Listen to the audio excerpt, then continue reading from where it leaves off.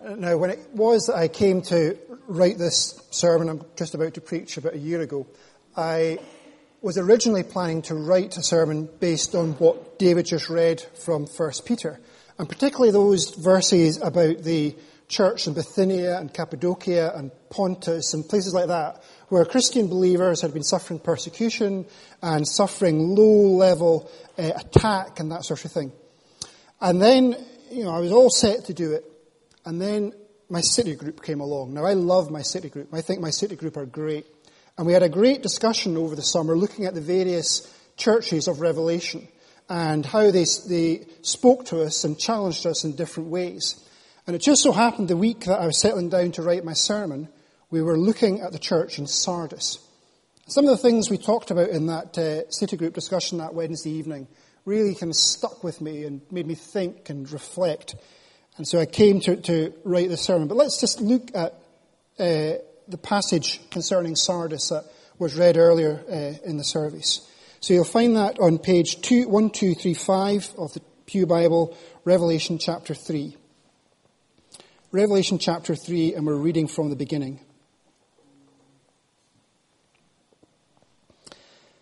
To the angel of the church in Sardis write, these are the words of him who holds the 7 spirits of God and the 7 stars. I know your deeds. You have a reputation for being alive, but you are dead. Wake up, strengthen what remains and is about to die, for I have not found your deeds complete in the sight of my God. Remember, therefore, what you have received and heard.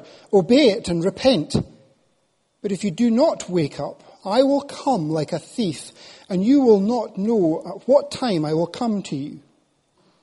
Yet you have a few people in Sardis who have not soiled their clothes. They walk with me dressed in white, for they are worthy. He who overcomes like them will be dressed in white.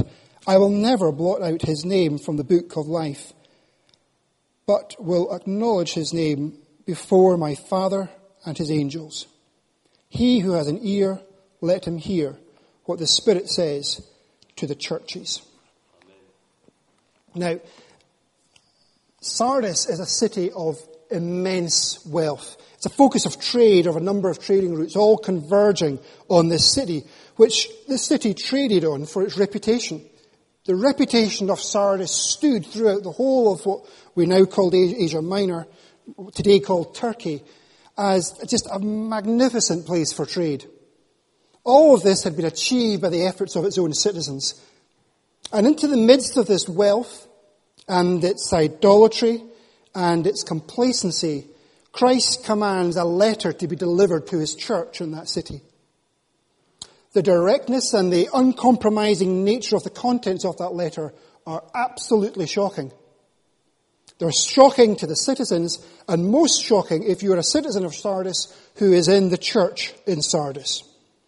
This is a message direct from the living Christ to a dead church. A church which was dead, dead, dead. Now I want to look at the passage and think about it in 2 parts. The first, the problem of complacency, and then secondly, the promise of Christ. The problem of complacency and the promise of Christ. Now, let's take a look at the letter together. And before we do that, I need to give you just a tiny little bit of background about Sardis.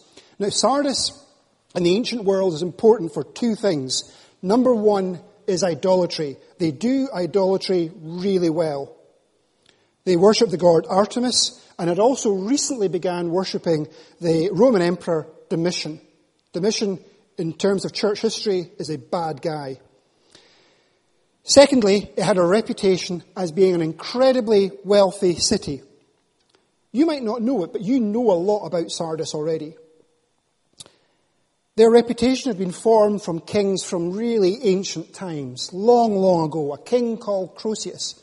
And you have heard of Croesus, because he's familiar by another name, King Midas, the king with the golden touch. Everything he touches turns to gold. He was the king of Sardis. And this, well, whether it was true or not, we don't know, but this confirms their reputation as a city of wealth. Now, into this city, Christ challenges the church. In verse 1, he sets out his authority as the one who holds the 7 spirits and the 7 stars. Verse 1. Now, this simple use of the phrase would have been electrifying. But before I tell you why it was so electrifying, let me tell you what the phrase here means, what the verse actually means.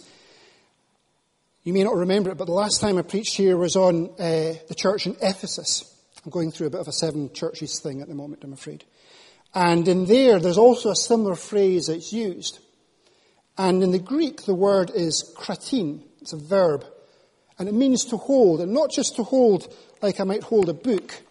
Oops, I can't get a grip of it. There we are. Like that, not quite in my hand, not quite holding it. Instead, to hold, kratin, means to completely hold it in your hand, completely gripping it, completely in your control. And that's the reassurance that the risen Christ gives to this church in Sardis. I am God and I am in control. And not just that, I walk amongst the 7 stars. The 7 stars are the 7 churches of the churches of Revelation. And Christ walks in the midst of them. So not only is he the God who has supreme authority, that he is in control, but he is also present amongst his people. He is here in the midst of his people. Now, the words and phrases are used here to the church in Sardis are electrifying. Not just for that, but because these words represent a direct challenge to Roman authority. The letter's written in the year 91 AD or so. 10 years earlier, Domitian's son had died in infancy. And Domitian deified his son and issued a coin representing his son as he grieved over his son over those following decade or so. On that coin, the child sat, sitting on the world, surrounded by 7 stars. This letter is a reminder to Domitian, to the Roman world, to everybody that cared to listen, that Christ is God, that Christ is King. His kingly authority and supremacy is the one who holds the church in his hand in its perfection. Christ is the omniscient God that knows all things. He is completely in control. He knows our past deeds. He knows our future. And he stands here in the middle of his people as well. He knows the reputation of this church in Sardis. It is a lifeless, empty, dead reputation. Imagine you're sitting there in Sardis this evening, and this letter has been read out to you. You're told you're dead. Your reputation to Christ, it means nothing. You've worshipped the emperor, or perhaps his dead son. You've made offerings. You've tried to pacify the Roman authorities. You've done everything you can to try and fit in with the life that you live, in the society that you live in, to try to fit your Christianity, or what's left of it, into the culture that you live in. And you're told by God that you're dead. The King of Heaven writes a letter to you and says, you are dead. One of the commentators I came across in preparing this sermon writes as follows. It's vain to boast of a correct creed, of right theories, of sound doctrine, if there is no practical godliness, no good works, no positive virtues, and active charities and labours. Orthodoxy is important, but orthodoxy alone will not do. The most orthodoxy in this list is depicted as the deadest. They are indeed such things as dead works. Works have no life connection with piety. Works put on from without, but not brought forth from within. Fruits tied upon trees, not produced of life, which are not at all characteristics of true religion. There may be prayers, vigils, fasts, temples, altars, priests, rites, ceremonies, worship, and still no true piety. Heathenism has all of these things. So what does the risen Christ say to this dead church? What does the risen Christ say? Well, you'll find it in verse 2. Wake up! Strengthen the things that remain. which are about to die, for I have not found your deeds completed in the sight of my God. Where we have the words, wake up, remember who you are, the idea is that they should have been continuously watching. You should have been ready for action. You should have been there, ready to respond, but you've fallen asleep. You're not just waking up after sleeping. It's not just kind of springing to life suddenly. You've been slumbering and, right, I'm back. I'm with you. What was that? What were you saying? No. This is completely different. This is completely different. Rather, you should have been awake. You should never have gone to sleep in the first place. It's not merely a call to be awake.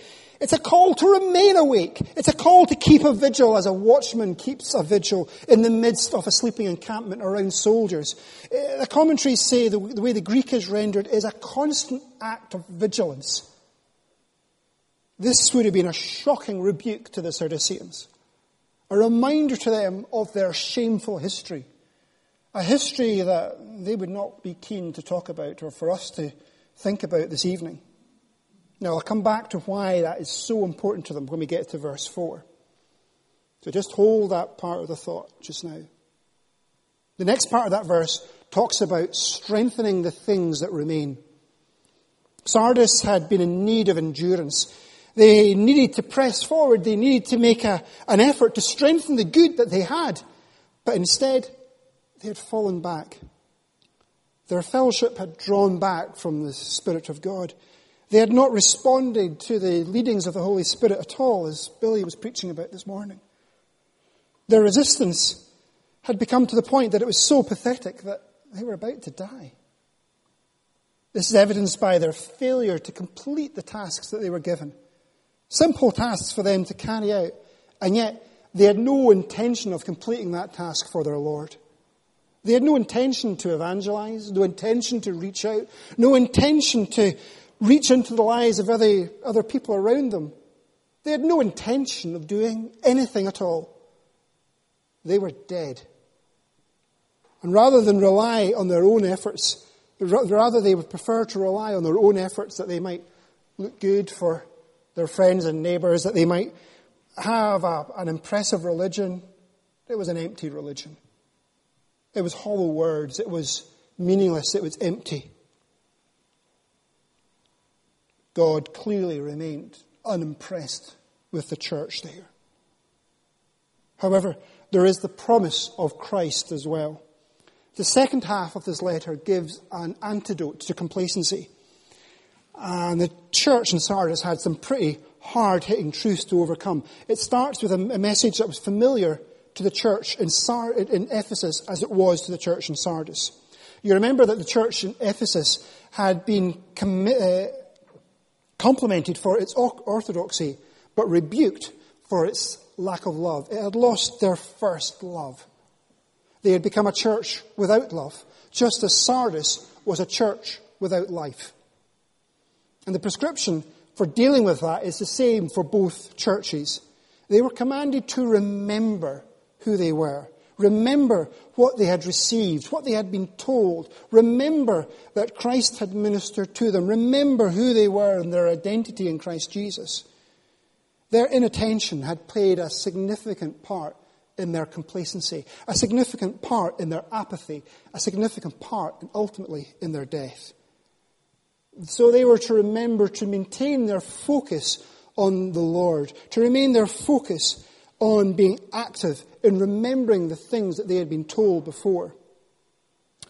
Perhaps so, there's a thought that comes to me that in the passage that we had read from Peter, they had heard the stories of what was happening in other parts of Asia Minor, in the church in Bithynia, in the church in Pontus, in the church in Cappadocia and Asia. There had been persecution, there had been difficulty, there had been a constant opposition to being a Christian. And the Sardisian church said to themselves, well, you know what? I can do without that. I can do without the persecution. I can do without the boycotts on my trade and my shop just because I haven't made an offering to Artemis. I can do without the Roman authorities coming by to say, have you made an offering to the Emperor Domitian? I can do without recognizing Christ as being the one who is in control. And instead, I'll use the coin that Domitian has given to buy and sell and trade. They think to themselves, I don't really want to be different. I want to fit in. I don't want to be countercultural. I don't want to be separate. I don't want to show that I worship the living and true God. I just want to be the same. I don't want the persecution. Christ commands them to take a stand. To take a stand. And in the midst of this, there is a warning that Christ gives as well. That Jesus could come like a thief in the night. Now, when we studied this in the city group, one person said that this verse caused a little bit of confusion. How can Christ coming as a thief be a bad thing? How could Christ coming like a thief be a bad thing? I thought it was a good thing that Jesus was coming, not a bad thing. Well, I think to answer that question, you need to think about who you are and where you're coming from. We are told that Jesus will be like a bridegroom on that great day when he comes. If you're a Christian, then you can look forward to coming into his company. How can that be like a thief? Well, it's a challenge to them, isn't it? And it's a difficulty to them, isn't it? He will come like a bridegroom. But this is where the language gets arresting to them. Coming like a thief. Remember I'd said this idea of constant watchfulness would be a thing, and perhaps embarrassing a little to the Sardisian church. 500 years earlier, a Persian army was heading to Greece to deal with the rebel upstart city-states of Athens and Sparta. The Persian army is led by King Cyrus. And on their way, they come to Sardis, a city of immense wealth. Militarily, it had never been conquered. Set on a high hill with an acropolis overlooking all the countryside. They could see enemies coming for miles. And as the Persians watched one night, planning how they would make their attack on the city, they saw a sentryman high up on the wall slumber and fall asleep. And as he slumbered there on the city wall, perhaps making himself a little bit comfortable, fitting into the nooks and crannies of the wall, his helmet became a little bit unstable and slipped off his head and tumbled over the wall and cascaded down below the city wall and down into the countryside below. The noise of the helmet falling no doubt jolted the soldier, the sentry, awake. And to the Persian's surprise, he got up. He disappeared from the city wall. A few moments later, he appeared at the bottom of the city wall from a secret passageway and came out along a path, picked up his helmet and darted back into the wall, closing the door behind him. The Persians knew how to get in, and like a thief in the night, they broke into the city and conquered the city. 300 years later, exactly the same thing was done, and the city again was conquered. To say that the risen Christ comes like a thief in the night would have electrified the Sardis church. It would have been shockingly relevant to this church and a painful reminder of their history. Christ is coming back. Jesus is returning. And for those who love him and obey him and who worship him, he will come like a bridegroom, glorious and wonderful. And for those who ignore him and refuse to acknowledge him as their Lord, his arrival will be as unpleasant as a burglar. Either way, you will worship Christ. You will bow down to him. You will give him glory. For you, Christian, you will see the return of Christ as more joyful and wonderful than the best wedding you've ever been to. And if you're not a Christian, it will be as terrifying and as fearful as being subject to a burglary, to a housebreaking. But even to this complacent and compromised church, Christ still commands his people to make a stand. And for the people that are there, Christ gives an astonishing promise to them. We were singing about the promises of Christ earlier. Here's a promise that Christ makes. Verse 5, where are we? We'll pick up the verse from verse 3. Remember, therefore, what you have received and heard, obey it and repent. But if you will not wake up, I will come like a thief, and you will not know what time I will come to you. Yet you have a few people in Sardis who have not soiled their clothes. They will walk with me, dressed in white, for they are worthy. Amen. The promise of the future is astonishing for the Christian. Christ says, you will walk with me. You will walk with me, a reminder of how it was before the fall when the Lord walked with Adam. And so he will walk with you, Christian, as well. You will be restored into a relationship with Christ, restored into the presence of the Lord Jesus. You will wear white garments and will be pure and holy and set apart. Before coming to Christ, the Bible describes that everything that we do, our best deeds are no better than filthy rags. It's a bit like saying that I'm coming to your party and I'm going to bring a present. And my best present I'm going to bring are some bloodied bandages. That's a terrible thing to bring to anybody. And yet, Christ says, no, Christian, you will have new clothes. You will put off those old things, those sinful things, the things that used to be, and you will be given new spiritual garments to wear, as we read about in 1 Peter, to signify that you have been separated from God. You've been separated through the work and finished work of Christ Jesus, through his sacrifice. Why would you go back to wearing your old clothes and doing the things that you used to do before you were a Christian? Putting on those old garments when you have these new, beautiful, white garments to set you apart as one who belongs to Jesus. For the church in Sardis is another element of this as well that is really arresting by putting on a white garment. Sardis was very famous for its trade in dyes, in the ability to change cloth to different colours. And so there was lots of different colours you'd see walking around in Sardis. Therefore, to see someone dressed completely in white would have been absolutely arresting. You would have stood out. You would have been different.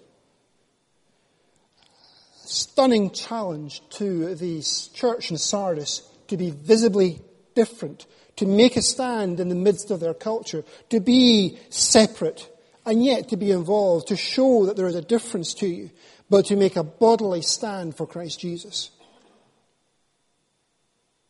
You'll recollect that the passage starts with Christ's rebuke to this church. A rebuke that says that Sardis glories in their reputation. And we talked about how that reputation was achieved by their own efforts in trade and in idolatry, and how that reputation was hollow and empty. And how that reputation had been hollow and empty, particularly for the church in Sardis, because they were dead. Well, here at the end of the passage, Christ offers the possibility of rehabilitation as well, of a new name, of a new opportunity that had not been achieved at the believer's efforts, but achieved through Christ's finished work. The name that Christ speaks of is a name given to the believer by Christ, a name that testifies to Christ's finished work. Christian, you don't glory in your own name and the things that you've done in your past or who you are as a person. You glory in Christ Jesus. For Christ is the one who has won our salvation. Christ is the one who has rescued us from our sins. And Christ is the one who has promised us a new future and a new song and a new hope. As I close, I want to think about for a few moments how this passage challenges us. Now, I want to make an emphasis here that there's a difference between dead and dry. When you're dry, as a Christian, your prayers feel like they bounce off the ceiling. You feel that you get nothing from Scripture and you find it difficult and challenging. But you're not dead because that bothers you. It troubles you. It doesn't leave you. You have that nagging sense of being a Christian, of the hounds of heaven chasing after you and getting a hold of you and reminding you of your identity in Christ. When you're dead, you don't care. You don't care at all. You don't care about going to church. You don't care about prayer. You don't care about Christ's people or his promises. You care about nothing. Now, it may be that you're dead because you've always come to church and you've taken your parents' belief and there's been no time for you to make a decision for yourself. You've not thought about it properly. You might have head knowledge, but you don't have heart knowledge. You don't have life. It's empty. You may be dead because you only use church as a social club, as a way just to come and meet people, or to culturally what's the thing that you do. You may come to church simply to assuage your guilt of previous times and past misdeeds. And by coming to church, it just makes you just feel that little bit better, but you're still dead. If you're dead, there's a challenge for you here. And the remedy is repentance. For you, Christian, are there parts of your spiritual walk where you're just going through the motions? Where you mouth the same words, sing the same songs, read the same passages, but you never move on. You never take the opportunities to speak for Christ. You never take the chance to testify in family life or with your co-workers or with students that you work beside, to testify that Jesus is your Lord. You don't take the chance to strengthen what remains. When I lead camp, the age group that I deal with is 10 to 12 years old. They are just beginning to move on from being children to becoming young adults and making their way in life. And that means that they are coming to a defining moment in their life. It's a time when you take responsibility for yourself. You take responsibility, no longer relying on your parents' faith, no longer presuming that we are brought to church by them, no longer presuming that everything will be taken care of for us. We have to make some decisions for ourselves. We have to take responsibility to move on as we develop and walk in the gospel. To present the gospel to friends and family. To take that opportunity to learn how to present the gospel in a way that is relevant culturally. To think about Scripture and engage with Scripture, perhaps memorize bits of Scripture. To think about how we communicate and who we are communicating to. God invites you, Christian, to be a witness, to share in the work of the gospel.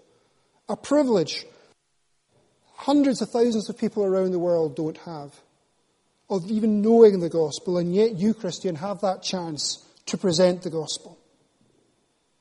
God invites us to work with him, to be part of his community, to reach out and present the gospel of Christ to the world. For God desires that the whole world would worship him. That's the prime purpose of our evangelism, that we would worship God, and we would see other people worship God.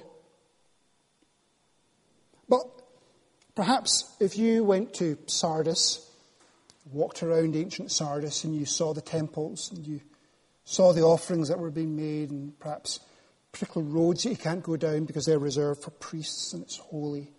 Or perhaps little offering tables as you go into shops where you make an offering before you go. Or perhaps walking around you'd see the need. You would see how far people are from Christ, how far away they are from knowing about Jesus. It would be self-evident, it would be obvious, not to the complacent Sardian church, but to you. It would be clear.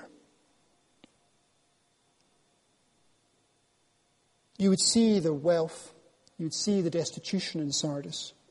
You would see the complacency in the church.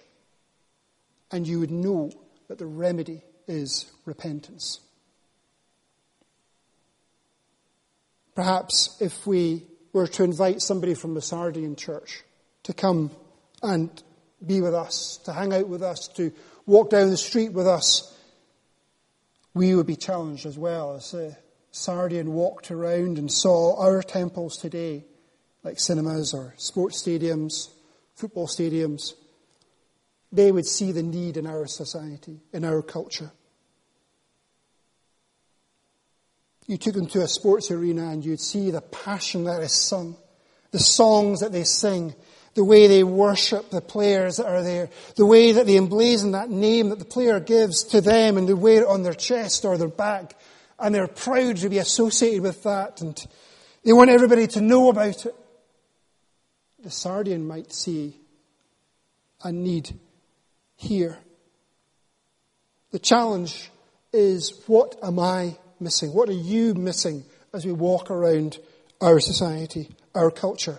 What are we missing because we are dead? What are we missing because we are indifferent or busy or hard-hearted? What are we missing? Where is God searching me and rooting me out to find my complacency of the things I don't care about, the people that I don't feel any compassion for, who need to hear the gospel? And we know that the remedy is repentance. What do I mean by repentance? I think Billy mentioned it this morning, and I'll say it again now. The chance to recognize that we are fallen short of the way that God requires us to be. That we are going our own way, and that is a way that is ultimately led for destruction. And that God intervenes into our life, and we recognize that we need God to intervene in our life. And He turns us around and points us in a new direction and gives us a new song, and we walk in that way. And that is all achieved through Christ Jesus. That recognition that we can't do it on our own, that Christ has suffered in our place for the sins that we've committed, and gives us that chance to walk with Him, and that He will be with us and give us the words to speak in any situation that we might find ourselves. 2,000 years ago, when the Christian church started, it started as a movement of people. And that movement reached out and spread through lands and peoples and tribes and nations, touching and changing people and getting to know people through the very simple gospel that we are sinful and Jesus, Lord, takes away that sin and that we can be with Him. And as time moved on, the church became an organization, and we put in place structures to work better. But over time, these structures meant that we became an institution that had always done it that way, and we couldn't break out of the tradition that we had. We're proud of our tradition, proud of where we came from, but we are stuck in that tradition. And over time, before we knew it, it became a museum. Do you want to be part of a movement or a museum? Sardis today, tonight, is a museum. Handful of ruins left. Some archaeologists digging around looking for scraps of history. But the church is gone. It's gone. It's a museum there now. 2,000 years from now, I don't really want a bunch of tourists scrolling around Edinburgh or Scotland or Britain or wherever, scratching around, thinking about a church that was once here but lost its way and didn't know what it was doing. We want to present a gospel of a living faith that presents Christ Jesus as the risen Lord, inviting people to come to repentance through Christ and not to be discouraged and not to be broken down by that. We need a sense of urgency and passion to preach the gospel, and you, Christian, are preachers. When you present Christ Jesus, you are a preacher of the gospel. You present that with passion and with compassion to men and women who desperately need to hear that Jesus is Lord. You, therefore, tonight, Christian, have a choice to make. You have a dichotomy to decide upon. Am I here to serve God and His mission? Or am I here just for me to be served by the church? Am I going to just be a consumer who will roll up and take what's offered and roll off again until next Sunday? Or am I going to be prepared to take part and to roll our sleeves up and to get with it and to present the gospel to men and women, to serve in church, to reach out with the gospel, to welcome new people into church, to serve in a practical way, to encourage somebody sitting next to you in the pew, to pray with somebody, to reach out to somebody who perhaps you noticed was missing from church of an evening? Where are you? Our time is about gone now. But I ask you, are you dead or alive? Let's just bow for a minute in prayer. Our gracious and loving Heavenly Father, we bless you that you are a God who is in control. You are a God who has authority and supremacy over all things. And you alone are worthy of our worship. And we bless you, Lord, that you give us that highest calling of any person could ever have, to be a son or a daughter of Christ. And we pray, Lord, that we would take that calling seriously. If we don't know you or we feel far from you, Lord, we pray, Lord, that you would draw near to us tonight. Draw close and challenge us, Lord. If we are feeling complacent, Lord, challenge us into repentance. If we are feeling dry, Lord, draw us and revive us, Lord, we pray.